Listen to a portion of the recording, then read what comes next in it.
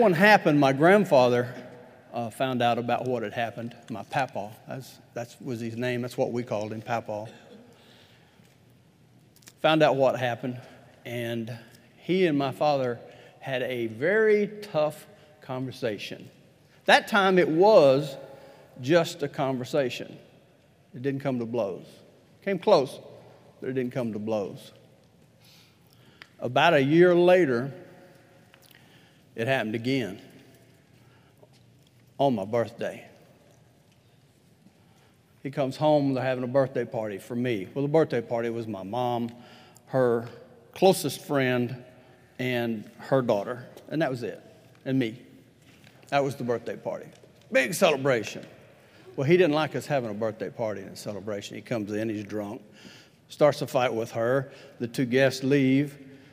They're going at it again. I jump in the middle of it, as usual. He picks me by the shoulder, sets me down. He says, "Your birthday, huh?" I said, "Yeah, happy birthday." Pow! Broke my nose. He heads out the front door, but he comes back. I'm under the bed, crying, bleeding, fall asleep. I remember this, guys. I remember this like it was yesterday. I wake up hearing a noise, and I crawl from under my bed and look out the front door, and I see my grandfather, my papaw, beating the living hell out of my dad. I mean, it's to the point that he's on the ground, and papaw's just grabbing him by the hair, smacking him. He'll fall back down. He grabs him by the hair, smacks him. He's defenseless. I thought he was going to kill him, and I think he came pretty close. Then he picked him up, threw him in the car, and told him if he ever saw him again, he'd kill him. And I believe he would have.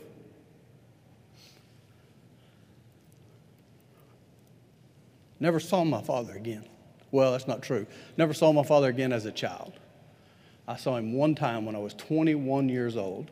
I was standing in my uncle's garage. He owned an auto shop. Standing in my uncle's job, and he'd asked me, "While you were in town, did you go see your dad?" Hadn't seen him since he'd run off when I was a kid. Went to California and raised another family. I said, "Uncle J.D., you're more of a father to me than that man ever was. I never knew him. Besides that, I hate his guts." And about that time, I hear somebody behind me say, "Yeah, how come you ain't stopped and see your old man?" And I look back, and there he is. I grab him, slam him up against the wall, and said some curse words I won't say now, and haven't said in years, but it starts with SOB, and held him up. "If I ever hear your voice again, I'll kill you." And I dropped him, walked out the door. Never saw him again. He passed away a number of years ago. Heard about it 2 or 3 months after he passed away. That caused a problem for a little boy being raised without a father. It would have been a lot worse being raised with a father like that. I recognize that and give credit to God for that. But it still caused me to be raised with this giant chip on my shoulder. I didn't trust anybody. I did almost anything I could think of to protect myself, because I learned at a young age the only protection I had was myself or my papaw. But most of my life I didn't get to live with my papaw. That happened a little bit later in life, and I'll talk second about that part. But I became not a very likable person.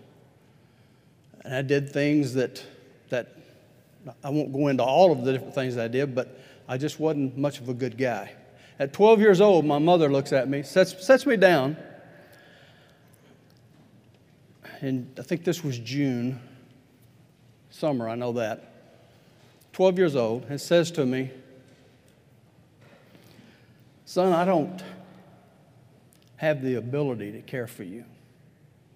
We were living on a farm out in the middle of Oklahoma, miles and miles away from anybody. Our closest neighbor was about a quarter mile away. After that, there wasn't a neighbor for probably 10 miles away. We lived way out in the country, in a little old one-bedroom house. We were what you call dirt poor. She didn't have a job. What we ate was what we raised on the land, or I killed, or stole. She says to me, I can't handle you, because I was pretty bad by that point. I can't deal with it. I ain't got enough food for you. I know you're providing some of it, but I can't handle it. She's in tears. Leaves the room. Well, I take what I'm wearing, walk out of the house, walk a mile down the road to the train tracks, sit there and wait. It's a particular section of track where the train going through has to slow down. I don't even know why, but it always had to slow down in that section. Jumped the train, rode it to Muskogee, switched trains, rode it to Tulsa, got off the train in Tulsa, Oklahoma, and lived in the streets of Tulsa, Oklahoma at 12 years old. Had some very rough things happening living in the streets of Tulsa. Most of it my fault, because I had to take care of me. During the time I was there, one of the events that took place that did begin to take me and change me a little bit to realize I needed other people was I was at a drive-in theater, outside of a drive-in theater actually. We had left after it was over, and a young man who I have never seen in my life, to this day don't know who he was. I'm going to tell you the whole story for some of you that heard part of it in the other session. We'll be more direct about it. He walks up to me. I've got my right hand in my pocket. I always have my right hand in my pocket because that's where I had a switchblade. 9-inch stiletto. I always carried that for safety. I had my hand in my pocket on my stiletto. He walks up to me and puts a gun right between my eyes. Says, I'm going to blow your effing brains out. Never saw him before. Don't know who he was. Don't know why he wanted to shoot me, but evidently he did. I did the only thing I could think of, which was grab the gun and jerk and hit the blade and slice it across here on him. But the gun went off, shot me in the leg. First time I ever found out I had anybody that cared for me, that I think felt, and to this day still think, cared for me. 4 guys rushed around me, rushed me out of there. One guy threw me over his shoulder and they carried me out of there and took me to a guy they called Doc, old black doctor, who patched me up. Fortunately, the gunshot had not gone into my leg, but had gone through the side and chipped the bone a little bit, but just made a gash. And he patched me up. Didn't call the police, didn't take me to the hospital. We didn't go to the hospital because if I found out who I was, then where would I have ended up? Back home. Now, I don't tell you all that. Well, let me give you a little bit more. I developed a reputation when I finally got back home. I won't go into that part of the story because then it'd take way too much time, but I ended up back home. My papa had retired and moved out to the farm, was building a house, and he was able to help us and take care of us, and that's what brought the two of us, got me back to the farm, put us back together. I almost forgot where I was going there. Anyway, so I got back on the farm, being raised, but still had some roughness in me. One of the things I had learned to do to keep myself protected was develop a reputation that I was crazy. People don't want to mess with crazy people. I don't know if you know that or not, but people don't mess with crazy people. If somebody started picking on me, and I mean just picking on me, if they laid hands on me, it wasn't going to be a fight. It was going to be a war. Somebody was going to have to pull me off of them because I'd kill them. And I was doing that not because I was so mad at them. I think that was part of it. But I was doing that because I wanted to be thought of as crazy, because if I was crazy, people wouldn't mess with me. And I didn't want to be messed with because I didn't trust or like anybody.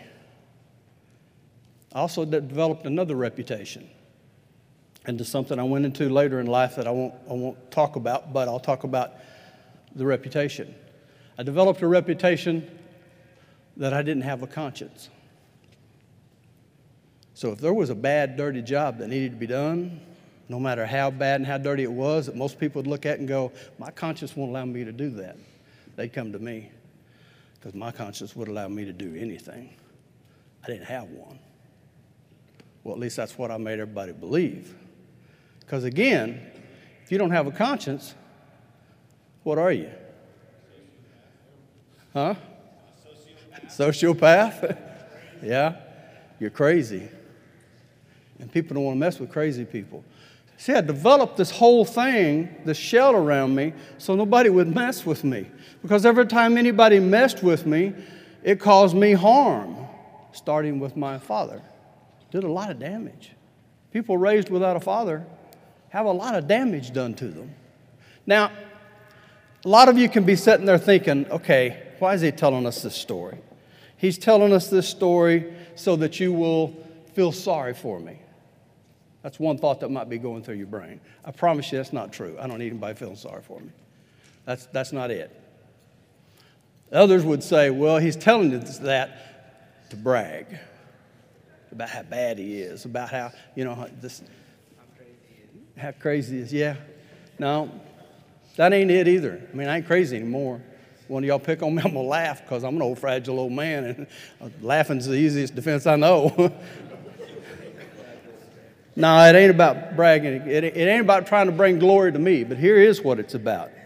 This is the main reason I've shared with you a hard part of my life that I don't even like to share. If God can take me, this messed up person, and I was badly messed up,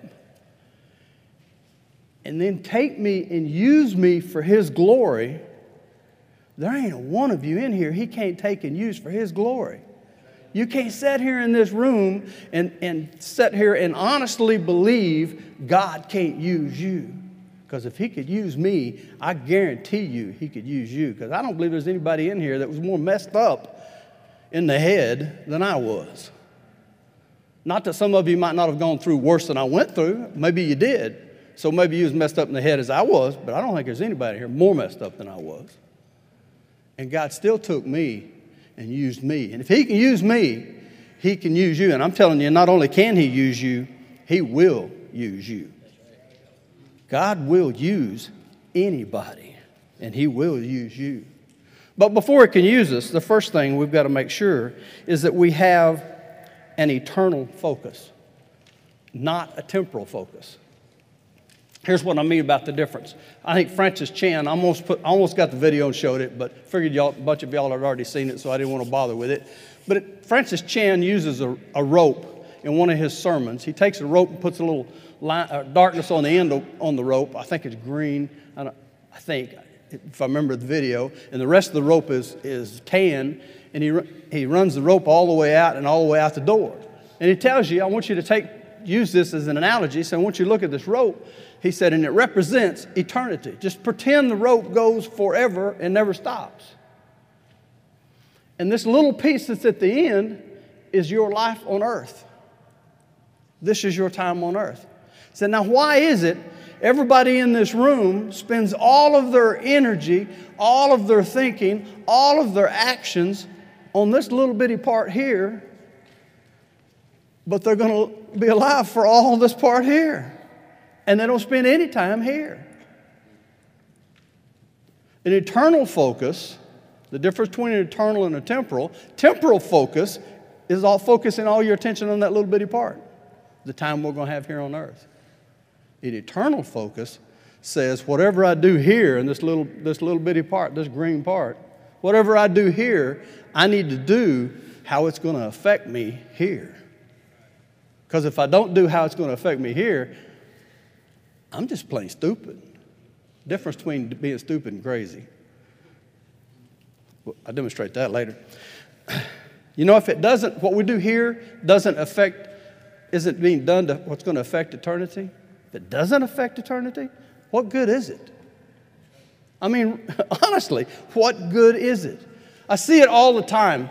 Especially, I've seen it now in the generations that you're being raised in. Social justice is huge, right? I mean, you all want to do something, your generation, and a lot of y'all aren't like that. The guys that come here are pretty much different from the generation that a lot of people have been talking about today, different than you were talking about today, different than I'm talking about for that group. But they do things to help people. They're driven to go help and be a part and make a difference. But the difference they want to make is here in the temporal part. You know what I mean by that? We had a group one time at a place I was working that had a deal where they brought in youth groups from all over the country. And they would go and paint. They'd line up a bunch of houses, and they'd go paint the houses.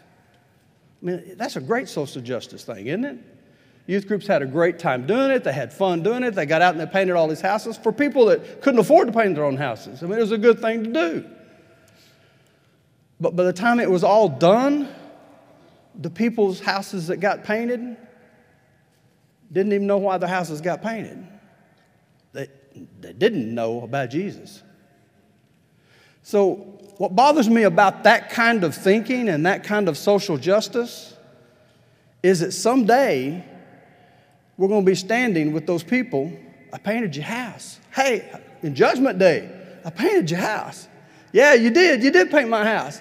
Why didn't you tell me about this? Because now I'm facing the judge. And you knew about it and didn't tell me. While you was painting my house, couldn't you have told me about it? Because, you know, it's cool and all you painted my house for there, but what about the rest of this? Is that too harsh? What good is it if it doesn't introduce them to Jesus? It's actually disgusting. It's just feel good.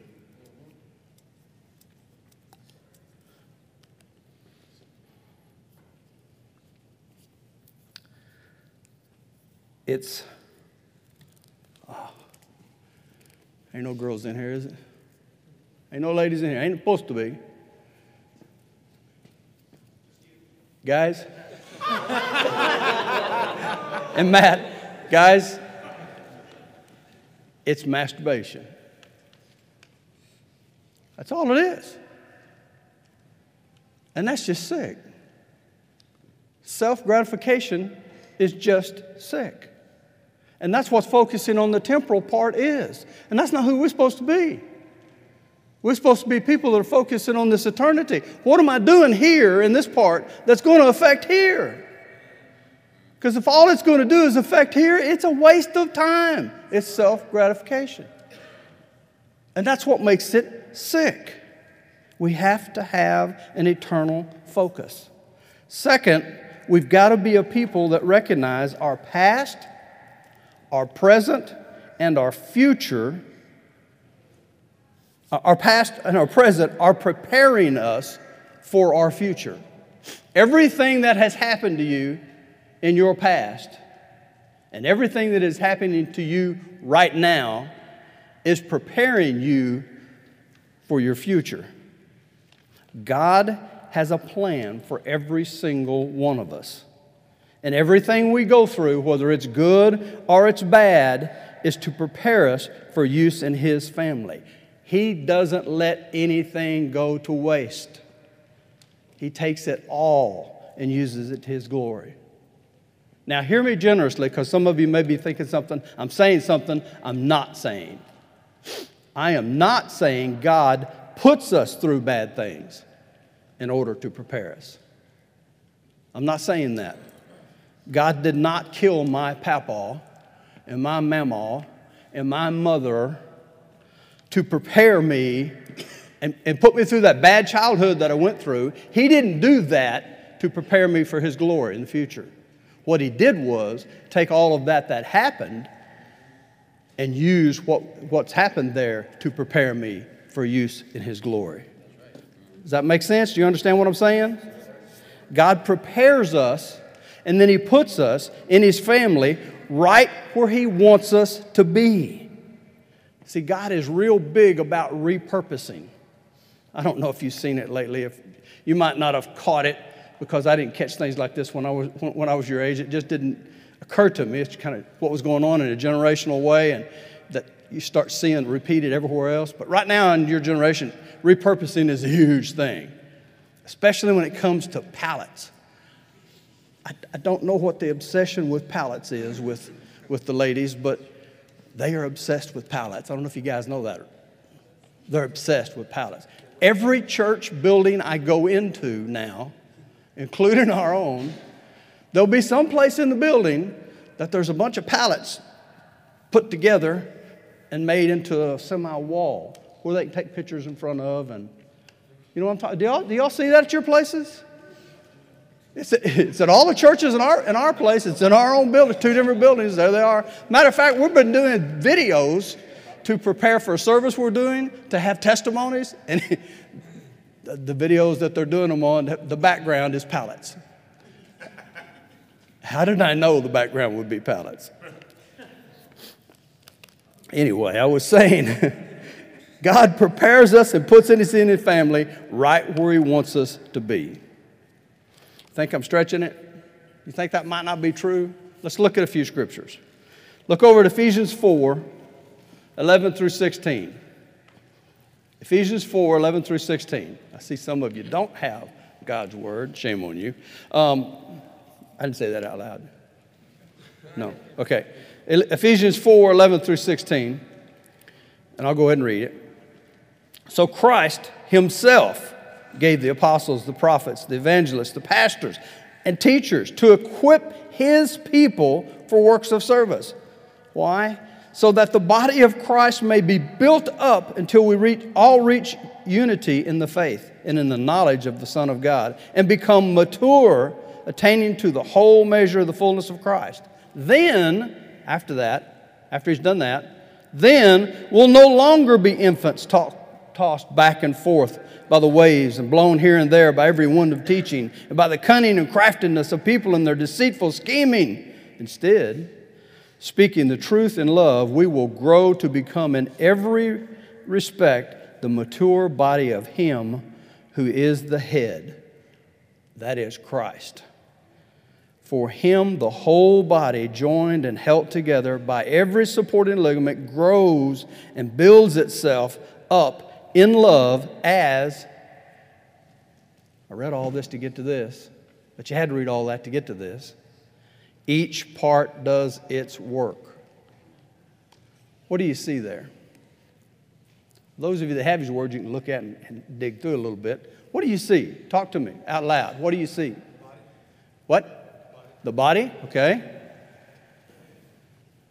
First stuff doesn't happen unless we do the work.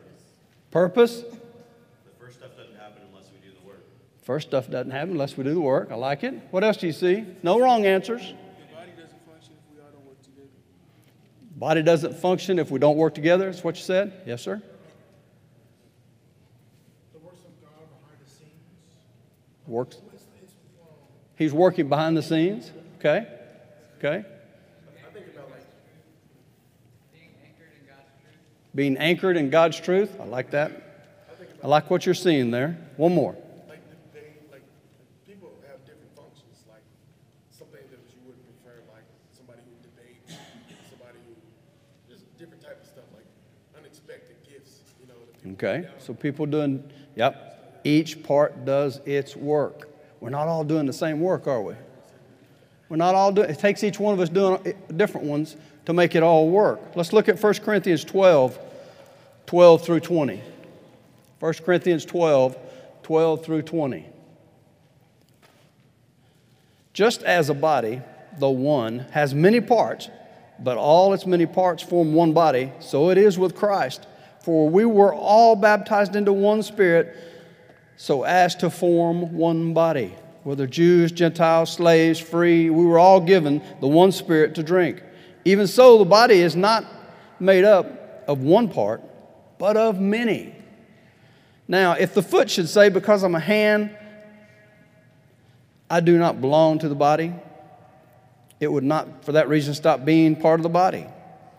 If the ears should say, because I am not an eye, I do not belong to the body, it would not, for that reason, stop being a part of the body. If the whole body were an eye, where would the sense of hearing be? If the whole body were an ear, where would the sense of smell be? But in fact,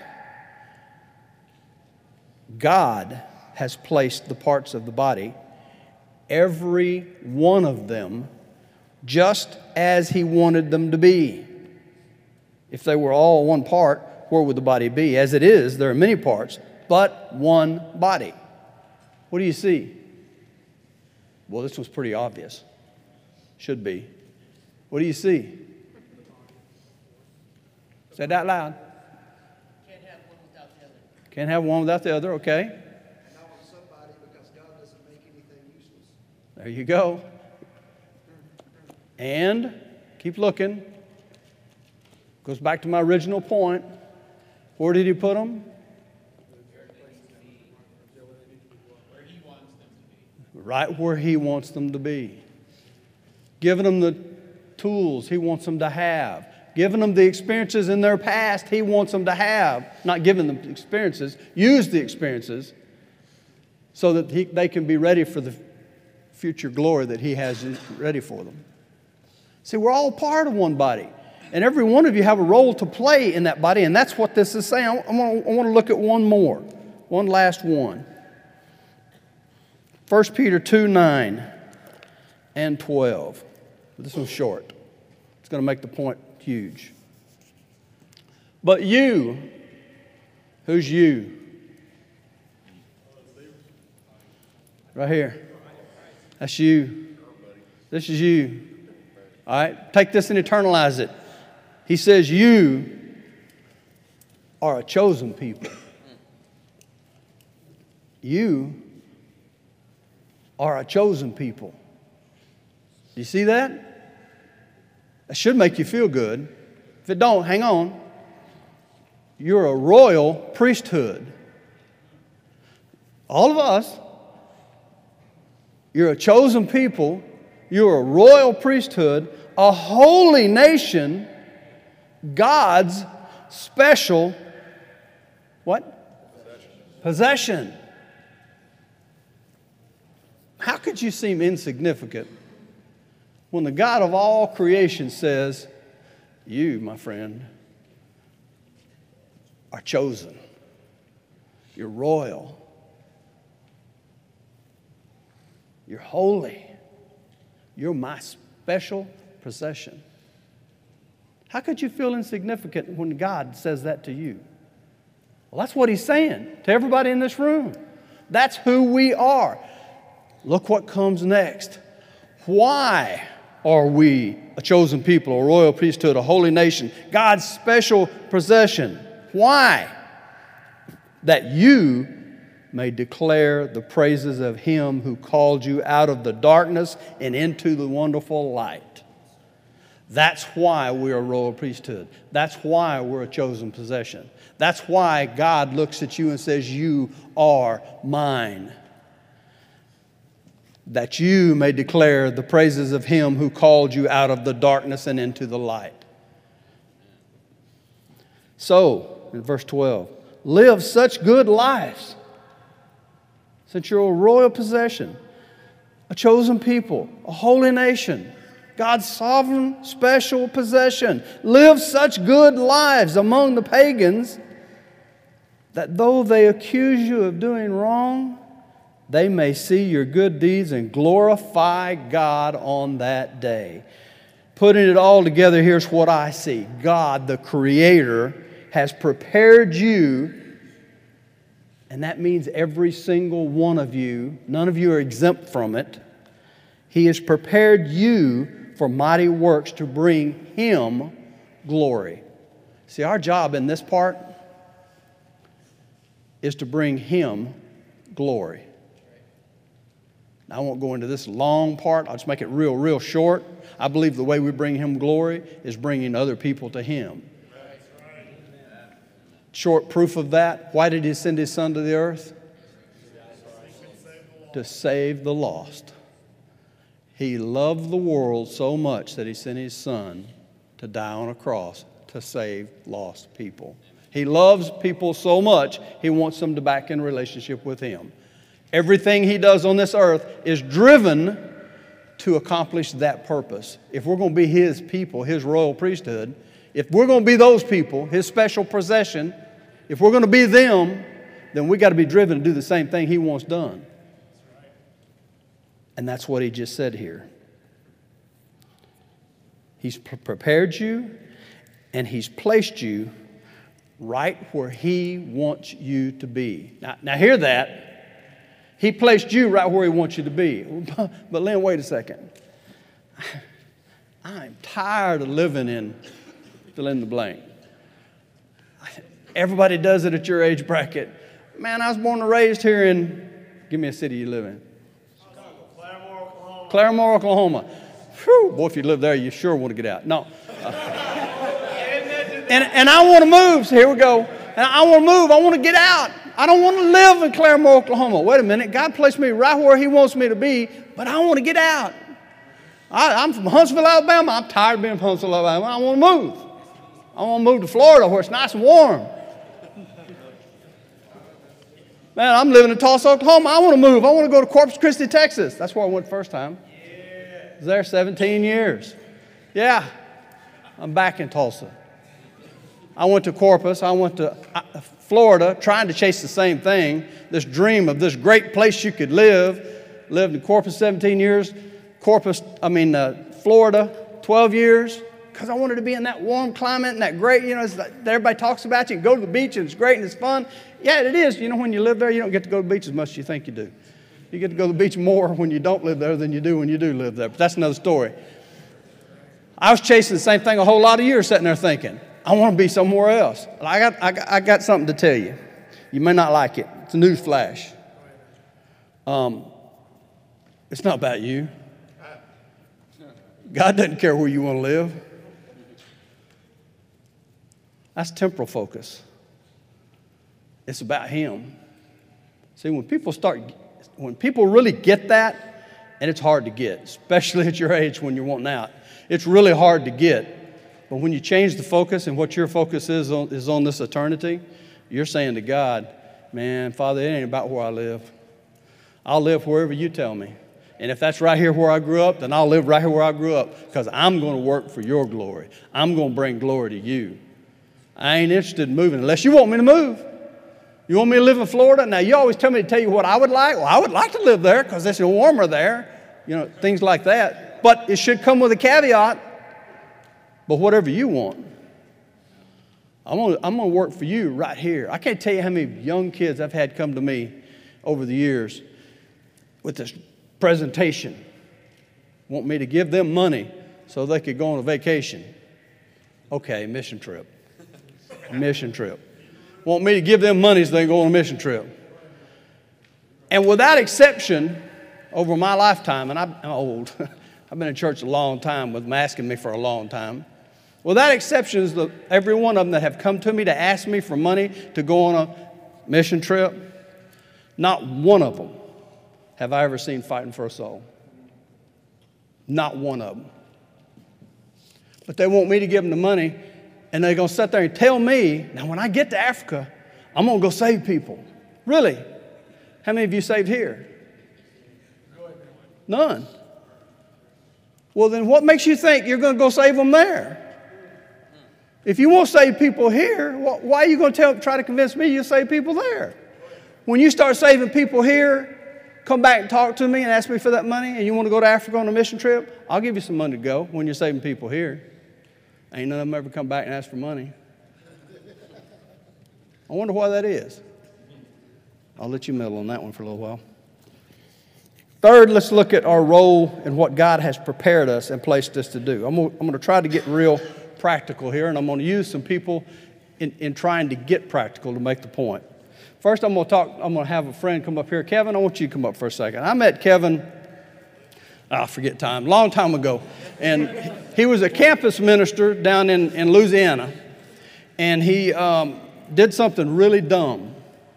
He invited me to come down and do what'd you call it, a retreat? Yeah. A retreat for him. It was really dumb because I knew that was the beginning of the end because he was going to end up getting fired if he tried to do anything I taught him, which was to reach lost people, by the way, because he was at a church where if you bring in a lost person, I don't know if y'all know this or not, being in Winsville or in some of the places you're at, but when you bring in lost people, they got problems.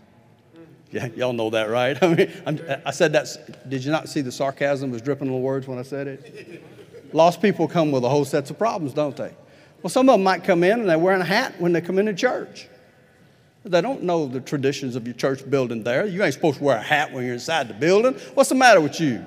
Right? They don't know that. So when you start bringing those kind of folk in, guess what they do? Well, they got an elders meeting and said, man, brother, we need to talk. They don't use these words, but this is what they say. This is what the translation. You're baptizing the wrong kind of people. Why don't you go find some doctors and lawyers and stuff like that? You know, people that have money and don't have all these problems. Because people that have money don't have problems. Y'all know that? I didn't know that. I never had money, so I wasn't aware of it. But I've learned that from elders meetings. Rich people don't have problems. They just have money to give us and keep the church building pretty. It's important to have church building pretty. Y'all know that, right? You never been to my church building, have you? Anyway, got Kevin down there, got him in trouble. He started saving people, and the church said, brother, you need to leave. And so he left and came up to train with us. But he had some stuff to deal with. He learned real quick. He had some stuff to deal with. I'm going to let him share with you stuff he had to deal with. So growing up, I grew up in a very upscale neighborhood and everything, and I was always told that I had to have excellence in all things. It was even in my elementary school, posted on the wall, excellence in all things, right? So, you know, I was told I was special, that I was going to change the world, that I was going to go out and do these things. So because of that, it just kind of built up this whole entire life of pride inside of me, to a point where it was bad. I was steamrolling people. I was not really seeking and saving lost people. I thought it was just going to be, you know, about me. I even got into ministry, and this sounds kind of crazy. I got into ministry because of me, not because of this wonderful God that saved me. But I got in because of me. And the thing about it is I wanted to be top dog. I wanted to be the best. I wanted to be the best minister ever, but because of me. And Satan ate it up. He put this demon of pride right on my shoulder for a long time, just speaking into my ear. It's about you. It's about you. It's okay. And the thing about it is when I, steamrolling people and just having all this pride inside of me, you know, it's not like I'm killing anyone. I'm not lying to anyone, right? Still a problem. Still something that is an issue, and it was wrong. Then I moved to Tulsa. You know, after it cost me relationships, 2 jobs in ministry, just everything along those lines. And when I moved to Tulsa, God started humbling me and used Lynn and Clint Hill to really do that, because they began pointing out my pride problem. They came to me, they sat me down and said, Kevin, you have an issue with pride, and you need to take care of this. And they started showing me different times that they could see pride just dripping out of my life and just oozing out. It was disgusting. And it broke my heart, but at first I was like, Psh, I don't have a pride problem. What are you talking about? This is okay. It's okay. And then the community around me started coming to me. Take this to note. If multiple people come and tell you the same things in different situations about yourself, it's probably true. So multiple people started coming and was like, Kevin, you have a pride problem. You have a pride problem. So it broke my heart, and I got serious about it. And Lynn and Clint gave me some resources to help me, you know, not just prayer and scripture, but books and articles. And Lynn even prepared multiple times for me to actually try and see where I was going with my pride and growing. Everything from taking me to his, I guess it was training center for fighting, and he actually let me eat a whole steak sandwich before I went and trained. And let's just say that didn't end well. It was a bad situation, but how I reacted after that helped me see my pride. So those opportunities there, just consistently do it. I don't beat pride every day. It's a daily choice. But the thing about it is what I've done to beat it and beat it consistently and more is, first off, I surround myself with my community, because they're going to love me and tell me where I'm wrong and when I'm being prideful. I'll start listening to those who love me, and then taking the words of the Holy Spirit and taking them and putting them in my heart. And those words of the Holy Spirit were also coming through Lynn and Clint and my community. And then also choosing to change for the sake of the mission, because it was ruining my opportunities with people. And then also buying into the resources that help me beat pride through God's word and through other books. If you have an issue with pride and you want to change, come talk to me. I would love to be able to help any way I can, guys. Thanks.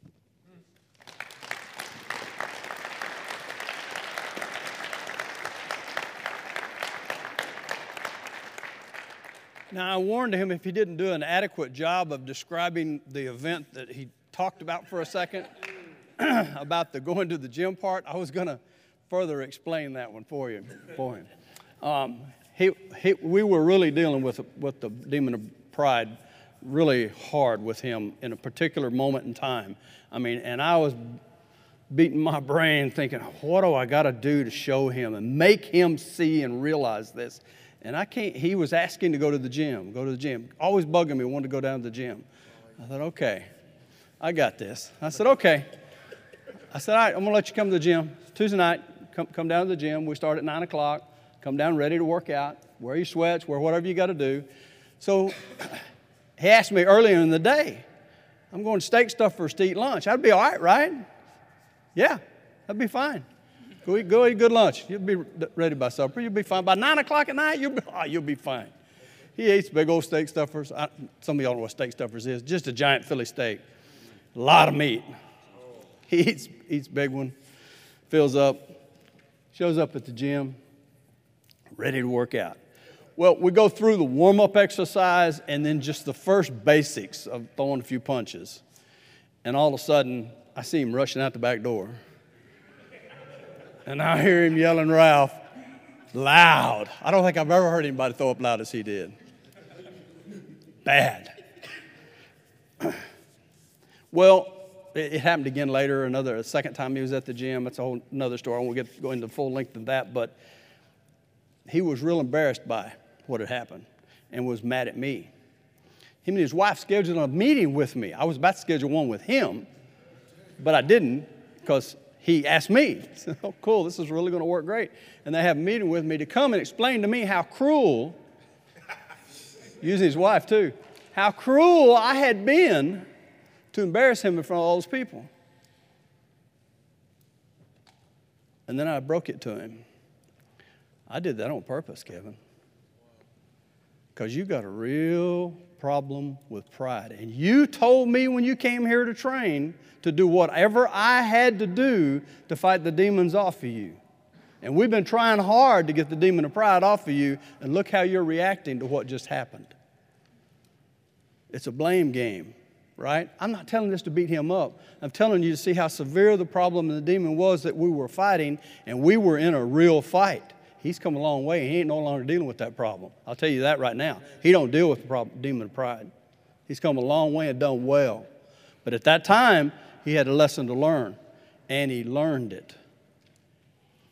What was his role in fighting off the demon of pride?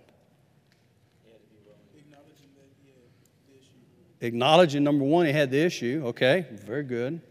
He had to be willing to change. Had to be willing to change. Okay. Had to seek help. Good.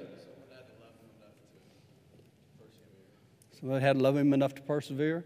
What was our job? What was our role in his fight with this demon? Huh?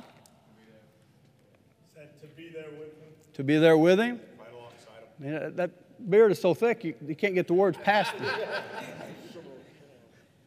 Anybody else? What was our role as part of the body? What was our role? If you had been there, what would have been your role? Whatever God wants you to do, is that what you said? Fight alongside of him? Yes, absolutely. Now, if you're sitting there thinking my role would have been nothing, I would have ignored it, well, you got a real problem. You got a demon on you too that he had, just like he had on him, and somebody needs to help you and fight off because we're brothers. And you see a demon on us, you're supposed to be fighting it off. We all got a duty to get in it. Our duty is not to look at it and go, you're dealing with a demon of pride. Good luck with that. He's a tough one. I ain't helping. That ain't our job. Our job is to help our brothers and sisters, isn't it? I got one more. Mike, where you at?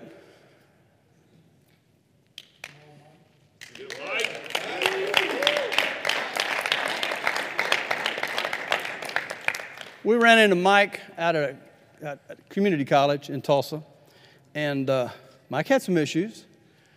He had one very specific demon he had to engage. I'll let him tell you about it.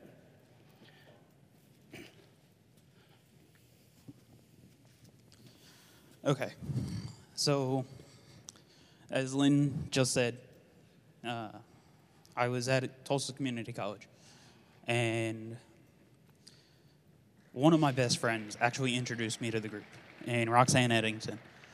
And no, let's back up. Sorry.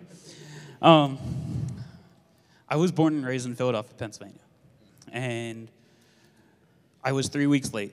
When I came out, I had no oxygen going in my body at all. So I was completely blue when I was born. I was in the NICU in Philadelphia, 50 miles from my parents. And that happened for about, a month and a half, 2 months. That wasn't the only thing that has hindered my life. I was born with a walking disability called muscular dystrophy. What that is it's a muscle weakness in my legs that throws me off balance and keeps me from doing everyday activities, from walking up these steps in these hotels, or running, or playing baseball, or just whatever you think is fun. When I had met Roxanne at TCC, I was letting my disability run my life.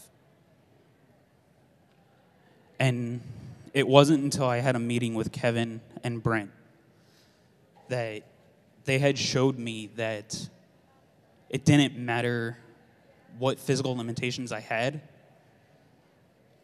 but that God was there for me, and that the battle wasn't mine. 2 Chronicles 20:15 says, the battle isn't ours, but it's God's. And that's what I was letting happen. I was battling my own battle. I wasn't letting God take control of it. And then 2 years ago tomorrow, I was baptized in the pool outside. Since then, I had decided to let God battle my battles for me and let my community battle it for me as well. So I got a question for you guys. Whatever you're battling right now, don't let it stop you. Keep fighting the fight, but let God do most of the work. Are you truly living for Him, or are you living for yourself?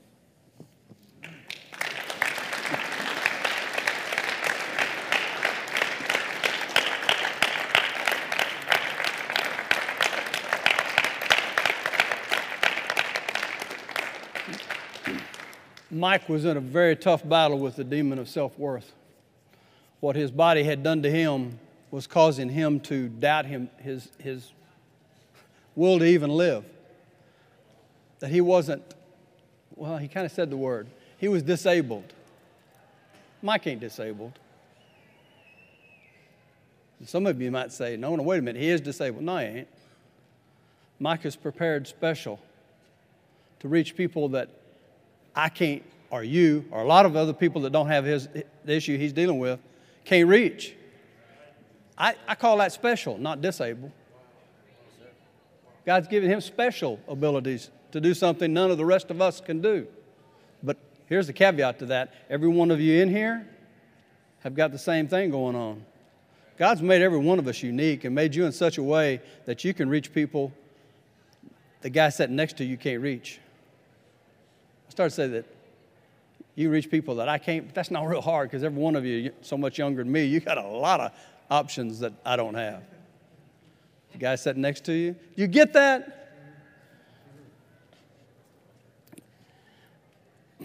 God's placed you right where He wants you to be. All of us, including Mike and Kevin, have a role in their fight.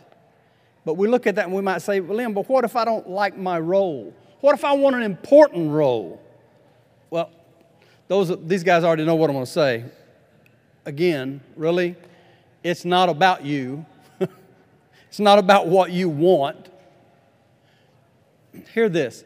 Sometimes seemingly insignificant roles are huge roles. They're big roles, but they may appear to you at the time to be an insignificant role. Every role is important, even if you're not noticed when you're in the role. I'm going to give you a quick scriptural biblical example. This is a very short story in the Bible, overlooked by most of the people that read the Bible. 1 Samuel chapter 14, you'll find the story of Jonathan and his armor bearer. For 10 Bible points, who in here can name the armor bearer? What's his name? Come on, somebody. What's his name? The armor bearer. Anybody? No, none of y'all read your Bible? Abner. What? Nebuchadnezzar. Nobody reads the Bible? I'm going to give you his name. He ain't named. All he's called is armor bearer. Jonathan's armor bearer. How weak is that? How important is his role in all of this creation story and all of this story that plays out through the Bible and this giant event that takes place with Jonathan and the armor bearer, which is a huge, fabulous story. I changed his name, or gave him a name. I didn't change it. I've decided to give him a name. And I've used it all the time. I use it with my people. I use it with y'all today. You know what it is? Mighty warrior. Because I'm going to tell you, you read this story, this man is a mighty warrior. Here's how the story plays out. I was going to read the scriptures and give them to you, but I'm just going to play it out here. Here's how it works. Saul and what was left of his army had been just whittled down to the point that they were just scared and they were basically hiding under a pomegranate tree, waiting for the Philistine army to surround them and kill them. It's all over. They've lost. They're done. Jonathan says to mighty warrior, hey, let's go pick a fight. Maybe God will be with us. Now, if I'm the armor bearer instead of mighty warrior, my answer is, are you crazy? There's thousands of Philistines out there. We walk out there to take two of us take on thousands, we'll be slaughtered. It's called suicide. Thought I was going to say suicide by cop, right? Suicide by Philistine. That's what it's called. I'm going to walk out there and they're going to kill me. So if that's what you want, I'll go with you. But you're nuts. No. You know what Mighty Warrior says instead? If you look at your Bible, you know what he said? I'm with you, heart and soul. Now that's a warrior. That's the kind of warrior you want on your side. Man, you out in the middle of a problem, you're in the midst of it, and there's a bunch of them out there that's going to do you some harm, and you look over at your buddy and you say, man, let's go. Let's take them on. And he says, I'm with you, heart and soul. You know you got something, right? Well, they get out there in that fight. I'll make it Lynn Stringfellow version, short version. They get out there and he says, Scripture says they expose themselves. They show themselves to the Philistines. I don't know why, but I have this picture that they walk out into the open, because it says that there's a cliff above them. So they walk out with us in the opening below, and there's cliff with the Philistines up there, and they go, hey, come on, let's fight. Let's do this. Thousands of Philistines. Let's do it. Let's fight. And the Philistines are yelling back, yeah, you want to fight? Come up here. We'll whip you. Come on up here. So they got to climb the cliff first instead of them come down. Now, a normal, sane person would go, no, I'm not going to do all that work to climb a cliff and fight you. Y'all come down here, or I'm just going to go back into hiding. And the armor bearer about that time going, come here. He's seeing all the Philistines. But that ain't what happens. Because part of the story is he's made a deal. If they say this, that's God telling us we're going to take them. They start climbing the cliff. And it says as they climb in the cliff, he's killing people. Jonathan's killing people. Sword, mighty warriors right behind him. And what's he doing? If you read that Bible, he's killing them too. They kill over 20 men in that one setting. God, because they showed enough faith to go take on, 2 people go take on an army, God creates all this confusion. Saul and his army come out there and they rout the Philistines. That insignificant role, that insignificant story, a person who's not even named creates, well, it saves the Christ lineage. That's what it does. It saved Saul and his army, and if you really pay attention to your scriptures, it saved Christ's lineage. That little insignificant event where the armor bearer could say, I'm not even named. I didn't even get a mention. Right? Insignificant role was not an insignificant role. Many times our roles go unnoticed. Our important roles go unnoticed. Sure, you see your campus minister, your preaching minister, your small group leader do something that seems like a big role. You say, I want to be like them. I want to do that. And most of the time, the role you see and you envy is really the most insignificant role they played in the whole situation. Every speaker you've seen up here this weekend, you might see them and go, I want to be up there doing that. But what you didn't see, because you saw them stand up here speak, what you didn't see is the time they spent on their knees in tears with God, in fear about standing and speaking in front of you, making sure they're giving you God's word and not theirs. Please give me the words to say because I don't know what to say. I am this messed up kid whose father beat him. I don't know what to say. How am I going to talk to these men? I'm old. How are they going to listen to me? You don't see all that stuff that takes place. All you see is what takes place with speaking, and you want to be like that. Well, to be like that, you also got to be the other part. You also got to be the one that humbles yourself and on your knees and crying out to the Father. You got to do both, that insignificant part. My point, there's no such thing as an insignificant role. Whatever role God has you play is significant. Now my last point, but not my least one. We need to never stop growing in our role. So how do I continue to grow in my role? I'm glad you asked. I'm trying to hurry up. It's called initiative. You have to be a people that take initiative. The basis of the little simple example of this is when you see something that needs doing, you do it. When you show up at wherever you are, what church ever you are, wherever your college group meets and you're there and you look over and you see the trash can full, guess what? God just tapped you on the shoulder and said, you're the one supposed to go empty it. Because you noticed it. You saw something supposed to do. That's the Holy Spirit talking to you when that happens. Really? The Holy Spirit's telling me to take out the trash? Yeah, that's insignificant role. That's a big one because there might be a guest that comes in and says, I don't want to be a part of a place that's so dirty. That's why I mop the floor at our place twice a week. So when they walk in, it don't smell like y'all's feet and butt. So it doesn't stink and people won't come in and go, man, I can't even be in this room, let alone be a part of this group. Insignificant roles. When you see something needs to be done, doing it. A person that is growing in their role has their eyes open. When they walk into any situation, they're looking for ways to make it better. They're looking for ways that affect eternity, not the temporal. Second, they're always willing to take advice and then work hard at getting better. Some of you know that I train professional fighters. Oh, where's AJ? Is AJ in? Better be in here. Come here, AJ. AJ is a young man that came into our gym, a month or two ago. Hadn't been there very long. Just to start training. Wants to learn how to fight. So he's come into our gym to start training. Now, that's not why he's here. I didn't bring him here to do this. He's going to do it anyway. But I brought him here to, he came here because I care for his soul. That's why I invited him to Panama City. Okay? It didn't have nothing to do with this demonstration. But the fact that he was here, I said, hey, I'm going to make the point I'm making by using you. And told him what I was going to do. And he's like, all right, cool. I'll do it. So it's real simple. At training professional fighters, we have things that happen all the time.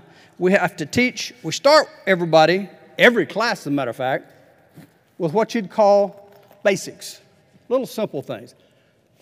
And I don't care who you are. We have 2 world champions in our gym, and they all go through this exact same basics every single class during the warm-up phases and the first phases of work. First thing they'll learn is throw a jab.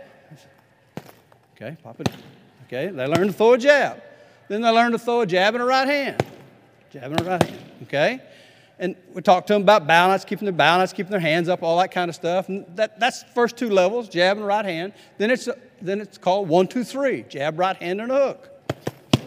Okay, jab, right hand, and a hook. Okay, breathe. Okay, drop it. Drop it. No, keep throwing. Yeah, your right hand. There you go. Keep going. Good. One more. What happened? Why did that happen? Dropped his right hand, right? We're always working on the basics. Why is it so important to keep the right hand up? Because that guy is fighting. When those hands are flying, he's picking and blocking, but he's also looking. If he's got any skill, he says, oh, man, when he threw that left hook, that right hand went down. I'm going to throw a left hook and knock him out. Right? Okay, so then we always put them through those basics. Well, then there's the next level we start taking them to after they've been there a little bit longer. Okay, the next level we'd say throw a 2, 3, 2, 2. Rock back on a 2. Rock back on another 2. There you go, 2, 3, 2. And then rock back on another 2. Okay. There you go. So that's another level up, or learning to throw. This is teaching the fighter when he's got inside where the hands will land and his long arms. This is inside. For me, it's right here, but for him, it's way out here. Well, then there's another level we'd take him to. Okay, you throw a 2, 3, 2, step over 2.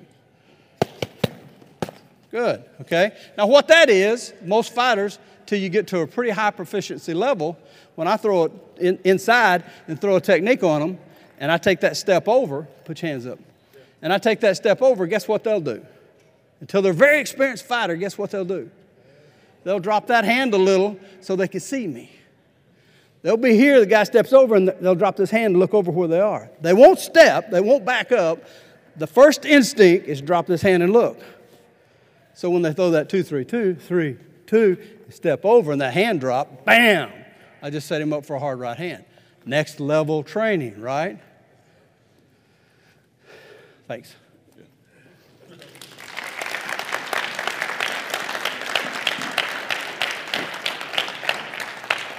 The fighters that continually work at getting better at what they do and what they learn are always willing to learn the next level techniques. They're always growing, they're always getting better. But they'll always have to work on the basics and get the basics down first. Since we have in our gym 2 world champions, I have this event take place on a regular basis. Even, I'll throw AJ under the bus, even AJ did this. They'll come into the gym. Well, actually, this is a good thing he did. They'll come into the gym, and what us coaches are teaching them is when you're throwing those techniques we're working on, those basics we're working on, when you throw them, whatever that hand comes from, when it comes from here, it returns to here so that your jaw is protected. Shoulders protecting your jaw, hands coming back and protecting you. So you're protected. We teach them to, simple, keep your hands up. And we pound it into them. We'll do things like duct tape the right hand up if they won't do it. We'll take duct tape and tape their hand up. So, okay, now drop your hand. Well, I can't. Exactly. We're going to leave you that way the whole class because you're dropping your right hand every time you throw it. A lot of problems with dropping your right hand when you throw it. You drop your right hand to throw it. Power in boxing is all about leverage. Leverage is body weight times speed at point of impact. So if I can take my entire from head to toe body weight and transfer it at full speed to the end of the punch, I've got maximum power. If I hit you with that, you're going out. I don't care who you are. With that much weight and the speed behind it, you're going out. Okay? That's called leverage. Every inch I drop my right hand to throw it, I lose that much weight. So when you see fighters like Brent's favorite fighter, who I hesitate to call. He ain't a boxer. He's a fighter. Y'all know who I'm talking about. Mayweather showed him what was up. When he throws a right hand, it goes from here. How much weight's he got behind that? When he drops it to here to throw it, he's lost all this body weight. All of it. He hit Mayweather with that. What's Mayweather do? Whap. What was that? That's like a girl slapping me. You ain't got no weight behind it. You can't hurt me with it. How you going to hurt me with a punch you dropped from down here? Second problem with the punch that came from down here, every fighter I've ever seen that throw punches from down here turn their hand over first. So when they throw the punch, they're just pushing. That's all they're doing. They got no power. They can't have the body weight behind it because they're just pushing. It's like pushing a car. They can't hurt you with it. That's why you'll see guys getting hit, wham, wham, wham, wham, and they just walk right through it. Because they ain't got no weight behind it. It ain't because the guy that's getting hit's got such a tough head. It really ain't what it is. It's because you ain't hit with any power. And in order to do that, you have to develop it. I went into all that to tell you, since we've got 2 world champions in our gym, we're teaching these guys to keep their hands up. They look over at our either one of our world champions, and they're working out, and they're shadow boxing, and their hands are down. And they're working and moving, hands are down, shooting the jabs, popping a jab, popping a right hand, bam, and their hands are down. And they go, how come he can hold his hands down, but I can't hold my hands down? Some of them ask. AJ asked. That's the good thing. When they ask, we can explain to them. When you're an amateur and you're a beginner and you got your hands up, you're going to have your hands up because you don't see what they're doing. You're not reading what they're doing. You don't see when that shoulder moves, when that hip moves, when that toe pushes off, the right hand's coming. You don't see that. So you got to have your hands up so you can block. But when you get to the level our world champions are at, every move you make, they know what's coming. You ain't going to hit them with it just one shot, just a bam, and it hits you. It ain't going to happen. Amateur level, they ain't come in there and just throw it overhand right, bomb, and you'll still get hit with it because you didn't see it coming. So get your hands up and you get hit with it. It won't hurt as bad. See how simple that is? But a lot of guys come to the gym and they don't ask. They just see the champ doing it, and we can't get them to keep their hands up, and we do everything. Duck take it up, everything else in the world. They don't listen. They still do it anyway. So they go into the ring to train for sparring. When we finally let them start sparring, sometimes we do it a little early because they won't keep their hands up. Guess what happens? My hands are down. I'm ready. Boom, boom. And then we're standing when they wake up going, now you know why we told you keep your hand up? Right? How does that apply over to what I'm talking about? Anybody? She's going to jump there? Huh? What did I say in the beginning? What? Getting trained for Christ's glory. Okay. You got to be willing to listen and learn and then train hard to get better, because God is always using what you're doing to prepare you for the future, to use glory for Him, to bring glory to Him. God is always using what you're doing to prepare you, your future, to bring glory to Him. So you got to be willing to train hard. So we're going to finish with one real quick question. I want your feedback. We'll finish it up. What can you do when you get home to your ministry? What can you do to grow in your role? Be specific and short. What can you personally do to grow in your role? Pray every day, okay. Take out the trash. I like that. Figure out what your role is if you don't know what it is. What? Figure out your role if you don't know. Figure out your role if you don't know? That's good. Talk to your campus minister. Communication. What? Talk to the people you don't know. I like that. Give respect to your parents. That's good. That's a good thing to go do. Give respect to your campus minister. I like that. Yes, sir? Be more in God's word. What? Be more in God's Be more in God's word. Think about that question. Share it with each other in your breakouts. What are you going to do when you get home to grow in your role? Go talk to your campus minister. What can I do to grow in my role? You might not even know what your role is. By now you should. Go ask him. He'll help you in developing a role. I want to close with this simple statement. I wish somehow I could burn this into your brain. I literally had this pasted on my refrigerator for years, and now I have made it into a plaque, and it's in my office so that I see it every single time I'm in the office. Only one life. 'Twill soon be past. Only what's done for Christ will last. Hear it one more time. Write it down, guys. Only one life. 'Twill soon be past. Only what's done for Christ will last. Here's where you live. Here's where you're going.